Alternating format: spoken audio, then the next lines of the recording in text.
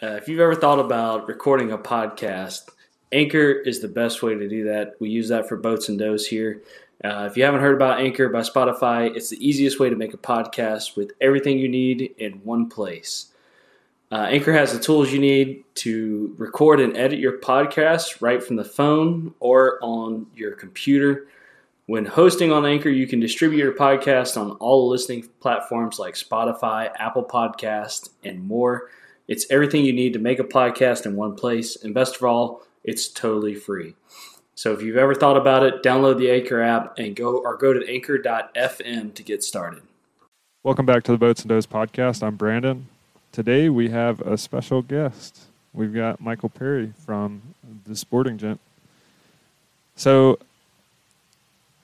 introduce yourself a little bit and tell us what your job is here at the Sporting Gent. And if you don't know, the Sporting Gent is a clothing brand predominantly. And they make some really, really nice outdoor clothing. I'm not wearing any yet, but I will be soon. But I walked in your shop one day and got to talking, and now here we are. You're on the podcast. Perfect. Thank you, Brandon. Appreciate you guys having us on. Michael Perry. I'm the head shopkeeper, fly and field at the Sporting Gent. The Sporting Gent is, we like to call it our little slice of Southern heaven. It's not only a shop that has amazing products, but we also, since 2018, we've been an apparel line as well. And we just try to make sure we've got something for the guy who has everything. That's kind of our whole mentality here is we've got the best stuff, and even better, we've got the best people. That's what we really pride ourselves on here. Yeah, I think, Tyler, you were walking around today.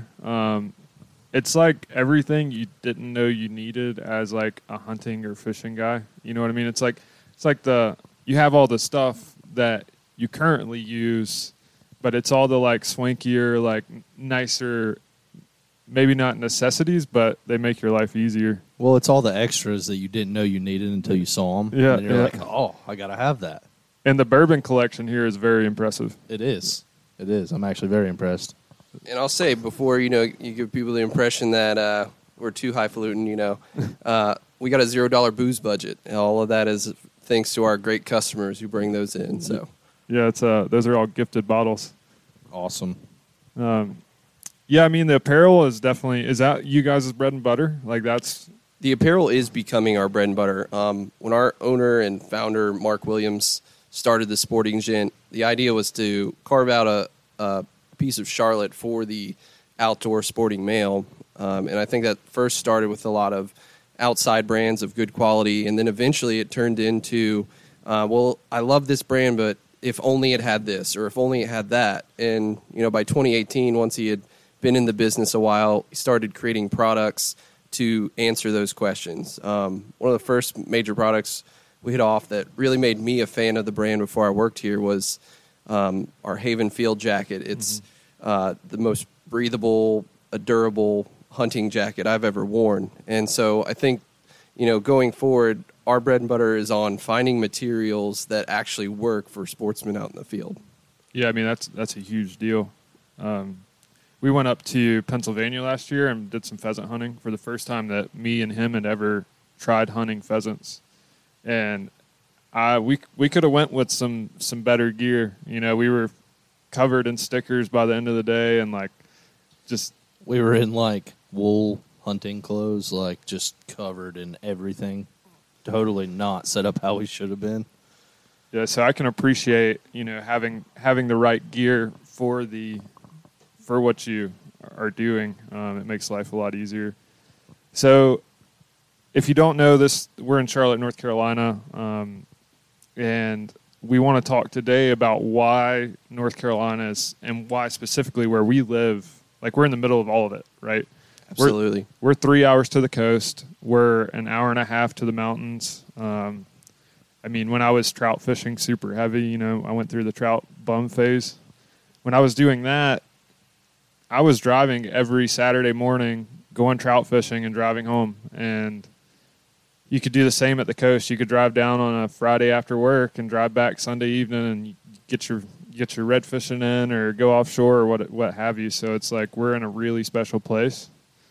And What's your favorite thing about North Carolina and the outdoors? Well, you know me, so I'm leaning towards the bass fishing. And honestly, like our home lakes here aren't what they used to be, but we still have, Falls, Jordan, stuff that's 2 hours away, and like the MLF went there last year, and I think almost every pro that fished it had They lit 7+. They lit the world on fire. Yeah, like it's now the home of the heavy hitters for this year, so it showed out. So I'm definitely stoked about that, because then you don't have to go all the way to Okeechobee.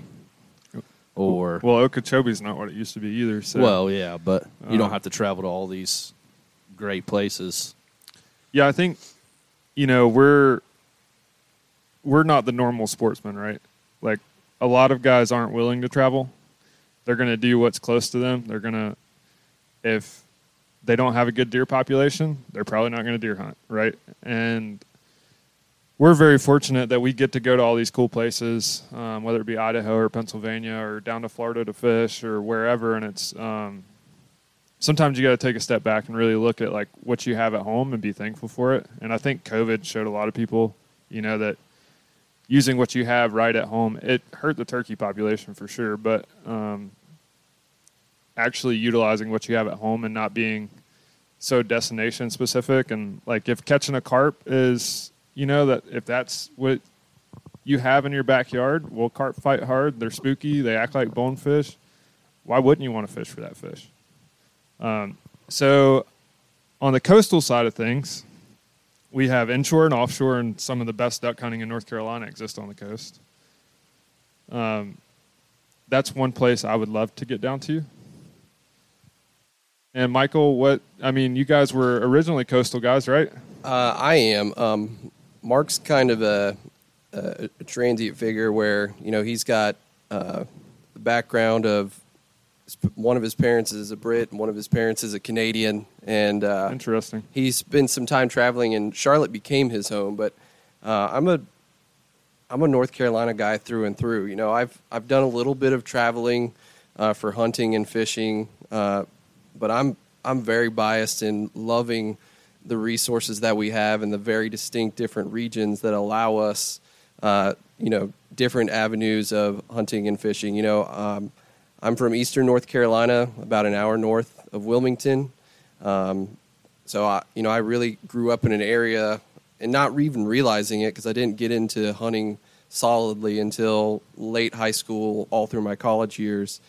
And just didn't realize it was kind of sitting on a waterfowl gold mine of down east North Carolina. And so, yeah, I'm open invitation for you guys to come join me on a duck hunt down there. Absolutely. Tyler has been trying to convince me to go duck hunting for probably 5 years. And last year I finally said, you know what, let's do it. And, we hunted every weekend after that. Like, we went from, one string of decoys and a white bass boat that we were hunting out of to painting his boat camouflage, his Ranger Cherokee. And I bet we've got 48 decoys now. Oh, at least. And what's the? I'm blanking on the waker, the butt waker. Oh yeah, I bought him a duck butt for Christmas last year. Nice. And what did you buy me? You bought me a pack of teals. Yeah. Yeah, if you guys are down for jumping in the blind and taking a nap from 1:45 till it's shooting time, we'll go hit some late season spots down on the coast. Yeah, absolutely. Yeah, so that's one thing that I'm just dipping my toe in the water in. And even though that we're not a flyway, right? Like being in Charlotte, we killed ducks last year. So it's like, how do you? I would love to go hunt a flyway, but you can't do that every day, right? You can't. True, but we still have a good local population. Mm-hmm. We're fortunate that with Wiley, Lake Norman, and even up to Lake Lookout, kind of build off of that Catawba River system, that we still have a local population of, at least mallards, Canada geese, and wood ducks for sure. Yeah, and the Canada geese, like that's probably the most consistent thing around, just because of there's so many resident geese. I'm secretly addicted to calling in cans for sure. Like I got to the point where I got more into getting cans to cup into decoys and let my friends shoot, just because I get so pumped from bringing them in. Yeah, this year we'll actually have a dog to work, so Yeah, that'll be a lot easier than me trying to wade my fat self out there and find your ducks. yeah. Savannah is a little upset that Nash is not in the house right now, but you know, he needs his training, so she's kind of got to. I hear it every day. She's like, I miss Nash, and I'm like, well, it's only a couple more months, and we'll have him back, and he'll be the best bird dog ever. So, super excited about that. And then we have on the coast as well. We have redfish, trout. You know, all the inshore flounder. You can catch sharks and rays and all these crazy things that pull super hard, like in the intercoastal. And you really don't even need a boat. No, you don't. Growing up, that was my start in the outdoors. You know, listening back to some of your guys' shows, you talked about growing up outdoors, and it really made me think back to my early experience. Wasn't necessarily hunting. It was going with my friends on a john boat, or we'd all pile in a kayak, you know, up a creek out to one of the mouths of like the New River or something like that near Bear Island. And we would look for all kinds of stuff and fish all day. You know, the best thing about inshore fishing is it allows you that variety of species, even from the bank. You never know what you're going to pull up when you're inshore fishing. Yeah, I mean, that's very true. Have you ever done much inshore? Not very much at all. I've done some offshore and mostly like freshwater here. Yeah, that's one thing that I feel like I've always overlooked, and I'm looking at doing more of it this fall when the big reds start running, just to get my hands into it. But I've always been the guy that I just want to go like offshore, catch grouper, go for mahi, you name it. Like that's I have a captain's license and was running a charter for striper down in Lake Murray for a while, and like anytime I went on a boat, I just wanted to go like 20 miles off, right? Even had an offshore boat for about 2 months before I decided to sell my house and needed to get rid of the boat. But yeah, it's just like there's so much stuff that we kind of probably take for granted, and some people travel to North Carolina just to inshore fish. You know, it's Absolutely. A lot of the guys I grew up with are now captains specifically for inshore, and I would say through COVID, I think in general we've seen not the fishing industry pick up, but also popularity in fly fishing at the coast. And so a lot of my buddies who are captains who normally ran tours of conventional gear now offer, hey, let's go catch some reds on fly too. yeah. I know a guy down there, and he's like anti-fly, and the reason being is he gets all these like trout bums that come down there and can't double haul, and he sends them 3 months before their trip. He's like, hey, make sure you're practicing casting. Here's some videos, this, that, and the other. And they get down there and they can't make a presentation to the fish. So he stopped taking fly people. Interesting, for sure. Yeah. So upland hunting, right? North Carolina could be the best upland state in the world. It is, and I'll say that's something I'm late to the game in, where I've only been in the Charlotte area for about 6 years, and my upland experience has been through our owner here at the shop, Mark Williams, that, he's well connected and has allowed us to take some company hunts. And as much as I enjoy the coastal pursuits I grew up on, there's something very special about upland bird hunting for sure. Yeah, I mean, I'll never forget hearing the first pheasant laugh, the pheasant chuckle. And then what'd you think the first time you had a pheasant flush up from under your feet? Honestly, I almost wanted to shoot it just out of like fright, because it was just like I literally almost stepped on it and it just took off. Yeah, no, the first one, like, it scared all three of us that were walking that line. Yeah. I don't even think Shayna had never really pheasant hunted either. And yeah, no, there's nothing. That's a big bird, and you can dang near get right on top of it before it gets uncomfortable enough to fly away. You can, and the unexpected. When are they going to flush? When are they actually going to pull up? that's an element that you don't necessarily always have when you're in a blind hunting waterfowl. So you've always got to be on that ready, and that it's that close shot that you think you're going to be good at. But man, the guys who can shoot quail, I'd love to take them out to shoot ducks, because I feel like if you're nailing quail, Yeah, they're tough. you're going to be on. And they fly fast, too. Oh yeah, faster than teal.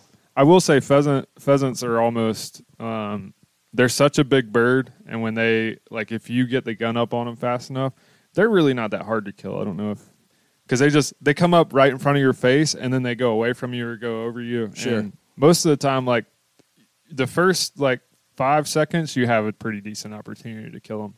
It's not like quail where they're really small and they fly fast and they bust up in groups.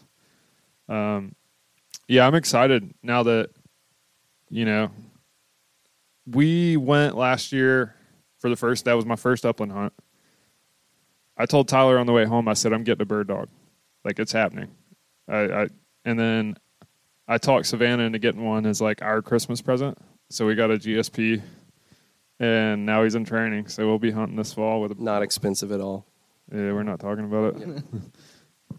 But super stoked to take your dog and probably your truck to Pennsylvania and go hunt. I don't know. I'm selling the truck.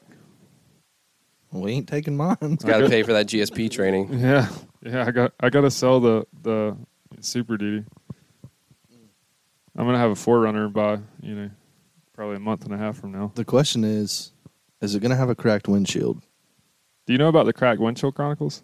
I don't know the Cracked Windshield Chronicles. All right, we're going to do a podcast on this eventually, but the Cracked Windshield Chronicles, in short, is that to be a good trout fisherman, you have to have a crack in your windshield. That's my problem then. Yeah, I mean, when I was trout bumming it, I drove a 2001 Tahoe. I put 3 transmissions in that thing running up and down Boone. Those transmissions are notorious for going out, but the rate of speed at which I was driving up to the mountains every Saturday morning definitely was not helping. And I had a cracked windshield, and I used to smack the trout. Now I've got a new truck, and it doesn't have a cracked windshield, and I can't catch trout the same way I used to be able to. Oh, man, that makes so much sense. I feel like I should go put one in mine now because, being an Eastern guy coming up here, started to become a bit of a trout bum, but also have a 2-year-old, so that's really put a hurting on the fishing time for sure. Do you watch the heavy, or what's his name? The heavy fly fisherman or hardcore fly fisherman, or he did a fly fishing stereotype video. Oh yeah, I did see him. Western North Carolina has their own stereotype. It's called blue liners. Basically, if you can see a blue line on a map, we're willing to fish it. Oh, the huge fly fisherman. Huge fly fisherman. Yeah, that's it. Which is kind of how, that's me. He said that stereotype, and I was like, yeah, I want that little bitty water that nobody else fishes, and you got to hike into, and the fish they don't ever see anything. So Western North Carolina trout fishing is, and talk your first experience fly fishing. I took you, and we got you on some brookies and some browns, right? Yeah, and you set me up way too light and broke everything off. But hey, I got the bite though. The bite was there, and that last one, that one I lost right at the underpass there. Oh, you're talking about right there at the bridge when we were coming out? Yeah. Yeah, it was a good fish, good wild fish. Yeah. God, it was amazing though. It was just to wonder how cold that water still was, as warm as the air was when we were up there. Yeah, the water. Those wild streams. They have to stay cold, right? Yeah. Makes sense. But it was just a wild experience getting up and just walking through, looking for fish, seeing where fish would be, in a creek that you had no idea there would be one laying there. I had never been experienced to trout fishing until that trip. And the water's a lot smaller than you probably expected. Right? Absolutely. Your typical stereotype flies, the guy double hauling and he's got room for days, and that is not the case up there. Yeah, no. The guy I used to work with took me fly fishing about 4 years back, and he said, "Now this is not going to be a river runs through it." He said, "So get that out of your head. It's going to be tight, roll casting, and man, I definitely fell in love with it though. I mean, sure. my personal best brown, I never even casted. Just dabbed it in there. There was, so I was on the Davidson River, and you know all that flooding happened. Oh, yeah. So I walk up to a bank, and a tree had fell. So there's this big undercut in a bank. You probably know exactly what I'm talking about. And I was like, I didn't even walk all the way up to the river's edge. I just dabbed my dry dropper and like floated it down with the stream. Never put out line, never did anything. He ate it, never made a cast. And I mean, you know, I ended up fighting the fish for a while, big brown. And yeah, I mean, that's just North Carolina fly fishing. There's 4 rivers you can actually double haul in. Yeah, for sure. And I guess that's why I missed that big brown, because no crack in my windshield. Yeah, I I wanted the guess so. same hole you're talking about. Yeah. He was there. He's probably still there. We actually turned rolled it away from just fly fishing for the cracked windshield as well. Smacking your first turkey in the old hoopty. Yeah, so I turkey hunted for like 5 years before I killed a bird. I called him in a bird like way before I ever killed one.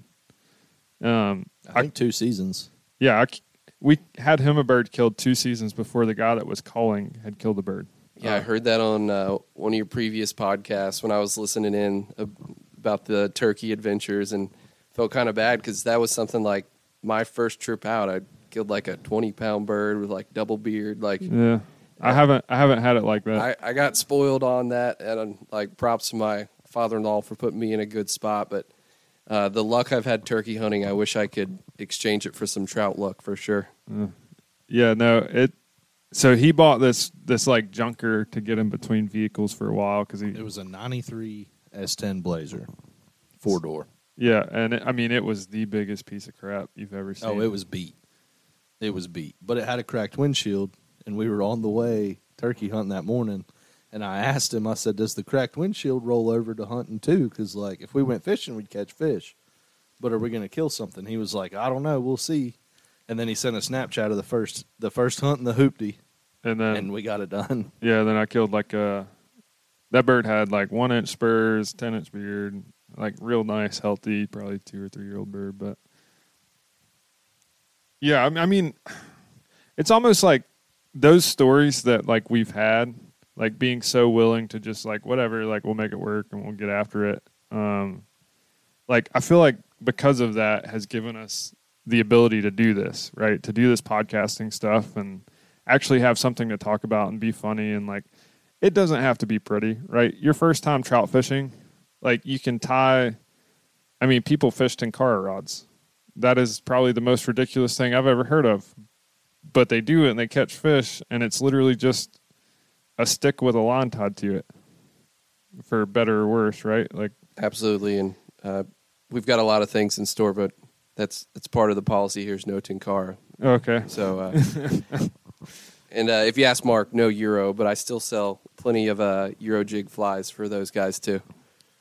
Yeah, so let's get back to upland hunting for a second. So North Carolina as a whole does a very poor job of managing the resource, right? We used to have an abundant quail population, a woodcock population, and a grouse population up in the mountains. And the only places that you will find a wild quail population now, to some degree that is countable, is on private land that's been taken care of. So like Anderson's farm that they do burns and they do all this stuff to keep the habitat. But you don't really run into them on the public land anymore. And You don't. And my experience with that has even been with the grouse and the woodcock, where we have a lot of overgrown floodplains down east that are supposed to be natural game land habitat for grouse and woodcock. And every time I've been, we're lucky if we see 1 or 2 birds, honestly. So yeah, my dog trainer was telling me he hunted 2 days and they pointed 1 grouse. And yeah, that sounds about right. And I mean, they hunt hard. That's what he does. He trains dogs for a living. So, no, they hunted those dogs hard, and he's got some of the best dogs in probably North Carolina. So, it's just sad, and it's really simple. Like, if they would do controlled burns more, you would get the nice breeding ground, and the birds would be able to, you don't have to plant birds. Right. You just got to grow the population that's there, and we're not doing it. Habitat. Oh, absolutely. And, that's something we try to do on our like media element. Our first film that we put out via our YouTube page was called Calling Mr. Bob White. And a friend of Mark's, who we were talking to him about, he has a private piece of land that he tries to maintain a quail population. But if people want to know more about some of those issues of, bird population management, land management, that's something we address in that series as well. Yeah, absolutely. And we'll attach the link to the episode here to, kind of get some more education out there. Because I think the more people, like you look at Florida, right, and all the issues they had and the captains for clean water, all it takes is people understanding the problem. Like, they're making big strides now. Like, and if Florida votes one way or another that is negative to the water quality, like, the governor is getting his hide tan for it, and it's the more that you kind of get the knowledge out there, the more successful we can be at making changes. Absolutely. I'm a big proponent for, conservation education. My background, I spent about a decade in public school education, but I feel like that's a trait I've carried over into working with our customers here, is, pointing them in the right direction as far as the right things to do. And, we partner with a number of causes to really get out to people the awareness of the things that they can be involved in. Because like you said, I've got friends who work for NC Wildlife as biologists, and they said they can write reports and lobby all they want as an agency, but nothing really happens on that front until it comes from the voting public. That pressure on the people who could lose their jobs, that's who really helps shift things. I mean, it's kind of morbid in a sense when you think about it, right? Like, it is. Like, we have to threaten someone that their job's going to be lost just to get a bird population that was once thriving and belongs here. It's not invasive. It's native. It belongs here. It needs to be cherished and grown. And well, when managed properly too, it doesn't take a load of work. Like, it's fairly simple to upkeep something instead of trying to go through all the efforts and funds of getting it back to where it should have been. Yeah, and instead of the preventative maintenance. And I'm kind of sure that, from a fire hazard standpoint, if you do those regular burns and you get the all that stuff there, like, in the end, you're not going to have as many wildfires, which Western North Carolina has really struggled with in the past few years, and you're really managing the land from a better perspective. So, you want to do the closing? Yeah. So for our closing, we've decided as the Boats and Does team that so you're going to be the inaugural is going to do their ones that got away. Oh. You mentioned that was your favorite episode, so we're going to put you on the spot here with which one got away. We also have a huge idea that, like, we'll do a Once That Got Away T-shirt. Oh, like, nice. Limited run of T-shirts. Like, we'll do the Ghost for Ben, and then we'll do, like, me pulling on a Volkswagen on Lake Watery and, like, all that. Nice. Well, awesome. I'm honored to be the inaugural One That Got Away. I have so many to choose from too. So, man, I was thinking about this too when I'm working in my backyard listening to that episode 2 days ago and just kind of laughing like a crazy person with headphones in at what you guys were talking about. But I'm going to say that the one that really sticks out for me for the One That Got Away is probably the biggest drum that I've ever had on. We were out drum fishing, me and a buddy of mine, the Northeast Cape Fear. We had landed a few nice drum, like in the slot or in the 30-inch range. And then all of a sudden, of course, it's like it's like clockwork, right? Where you don't see birds till you're picking up decoys, or it's one of those situations where checking my phone because I'm definitely fishing past when I said I was going to be. That's the way it always works. Yeah, unfortunately. So I'm in that situation already. No cracked windshield, and I have like a medium heavy like Cabela's saltwater rod out, and so I'm not running light gear for this. And this is before my fly fishing days, but it's the only time I've seen a conventional rod like that bend over like a fly rod. Yeah, just doubled it? It doubled it and starts screaming, and I'm just kind of in shock. And within, I don't know, felt like minutes, but I'm sure it was like 10 seconds. But I started fighting back a little bit, trying to get after him a little bit, and immediately lost him. Like, it's the only time I've ever really had that in the fishing realm. Like, I've definitely I've been in a tree stand where I've spooked like a real thick buck, that sort of thing, or I've seen like 30-inch trout. I almost went with this story, but I was on the Davidson last year and had like a 30-incher right after all the flooding. Yeah.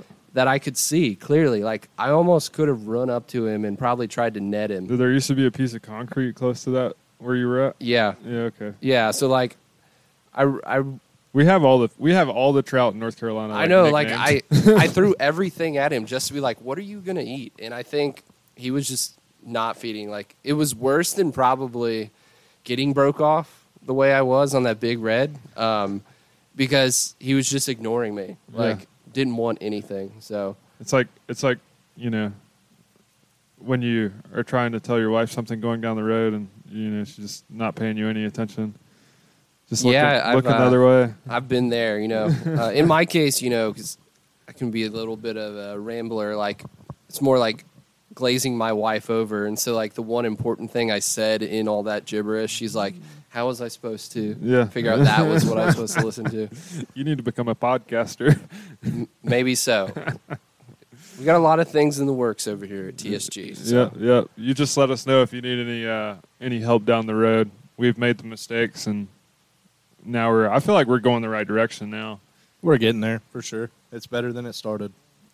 Well, thanks, Michael. And if you want to check out the Sporting Gent, we'll link all the social accounts and the websites and all the good stuff. And we'll catch you next time. Thanks, guys. We really appreciate you letting us on the pod with you, and we wish all the best for you guys going forward. Yeah, absolutely.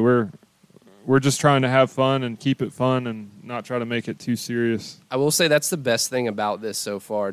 I'm kind of a podcast junkie. Like, I'll listen to any random podcast, and the best thing about this is there's so many like unattainable levels of outdoor men's like podcasts out there. Like, but I don't feel like you guys are trying to be anything more than you are, and I'm hoping that authenticity really carries you guys through. That like you're regular dudes who like to be outside. Yeah, I just don't like it's growing a lot more than we probably like. We don't care. We would be doing it. We just like sitting around and talking junk, right? Like, for sure. We started doing it and we've enjoyed it, right? Like, yeah, it's been fun. It's been something for us to do. I don't think we ever imagined it would blow up. We always thought it would be awesome if it did, but it was never anything other than us just trying to be genuine about talking about like what we like to do. Yeah, I mean, we were sitting on my back deck at my old house, and Tyler's like, what do you guys think about starting a podcast? Because we hang out every Tuesday night. We have a running Tuesdays are for the boys, right? Like, nice. That's not without stepping on some copyright infringement. Well, we've got Saturdays are for the birds. So yeah. So we always joke with our wives that they'll ask for plans on Tuesday, and we're like, well, Tuesdays are for the boys, and they all just know that Tuesday we're all hanging out, and we were like, why don't we just podcast, right? Like, it was Tyler's idea. So we're sitting back there and we're like, what should we call it? What should we call it if we're going to do it? And we started with a snowball mic, right? Like this little $40. It sounded awful. None of those episodes are live anymore, but we figured it out and we enjoy it and it's fun. So as long as we keep it fun, there's no reason not to do it, right? Like even if it pays us and we can quit our jobs and just hunt and fish for a living, like that's the ultimate goal. But like even if it doesn't, we're still going to do it just because it's fun. For sure. And, you know, that's a mentality that crosses over here at the Sporting Gent. Like, we try to make sure that we take care of the people that come in the door, you know? Like, we want to have a good conversation with you as much as, you know, we'd like for you to buy something, you know? Like, if you leave out of here and nobody spoke to you, that's a fail on our end. You know, absolutely. Like, I see where you're coming from. you know, like, we would rather somebody come in here and have a good conversation with us and know that they were engaged with by our team, and for people to come in here and feel like they got like the cheesy used car salesman thing, you know? Yeah, absolutely. Well, thanks again. We really appreciate you guys listening. If you can, like, subscribe, leave us a comment, leave us a review, like and subscribe on the Sporting Gents Instagram. They're always posting, you know, some really, really good photos and bird dog stuff. And Yeah, we tend to be pretty hilarious, so. Yeah, absolutely. And if you're in the area, come check out the shop. Yeah, no, they're super nice A guys. lot of nice stuff in here, too. Yeah, stop by. It's 2848 Selwyn Avenue in Charlotte, and we're open 10 to 5 all week and 10 to 4 on Saturday. Did you rehearse that today, or? I rehearse that every day on the phone. Okay. All right. Well, thanks. We'll see you next time.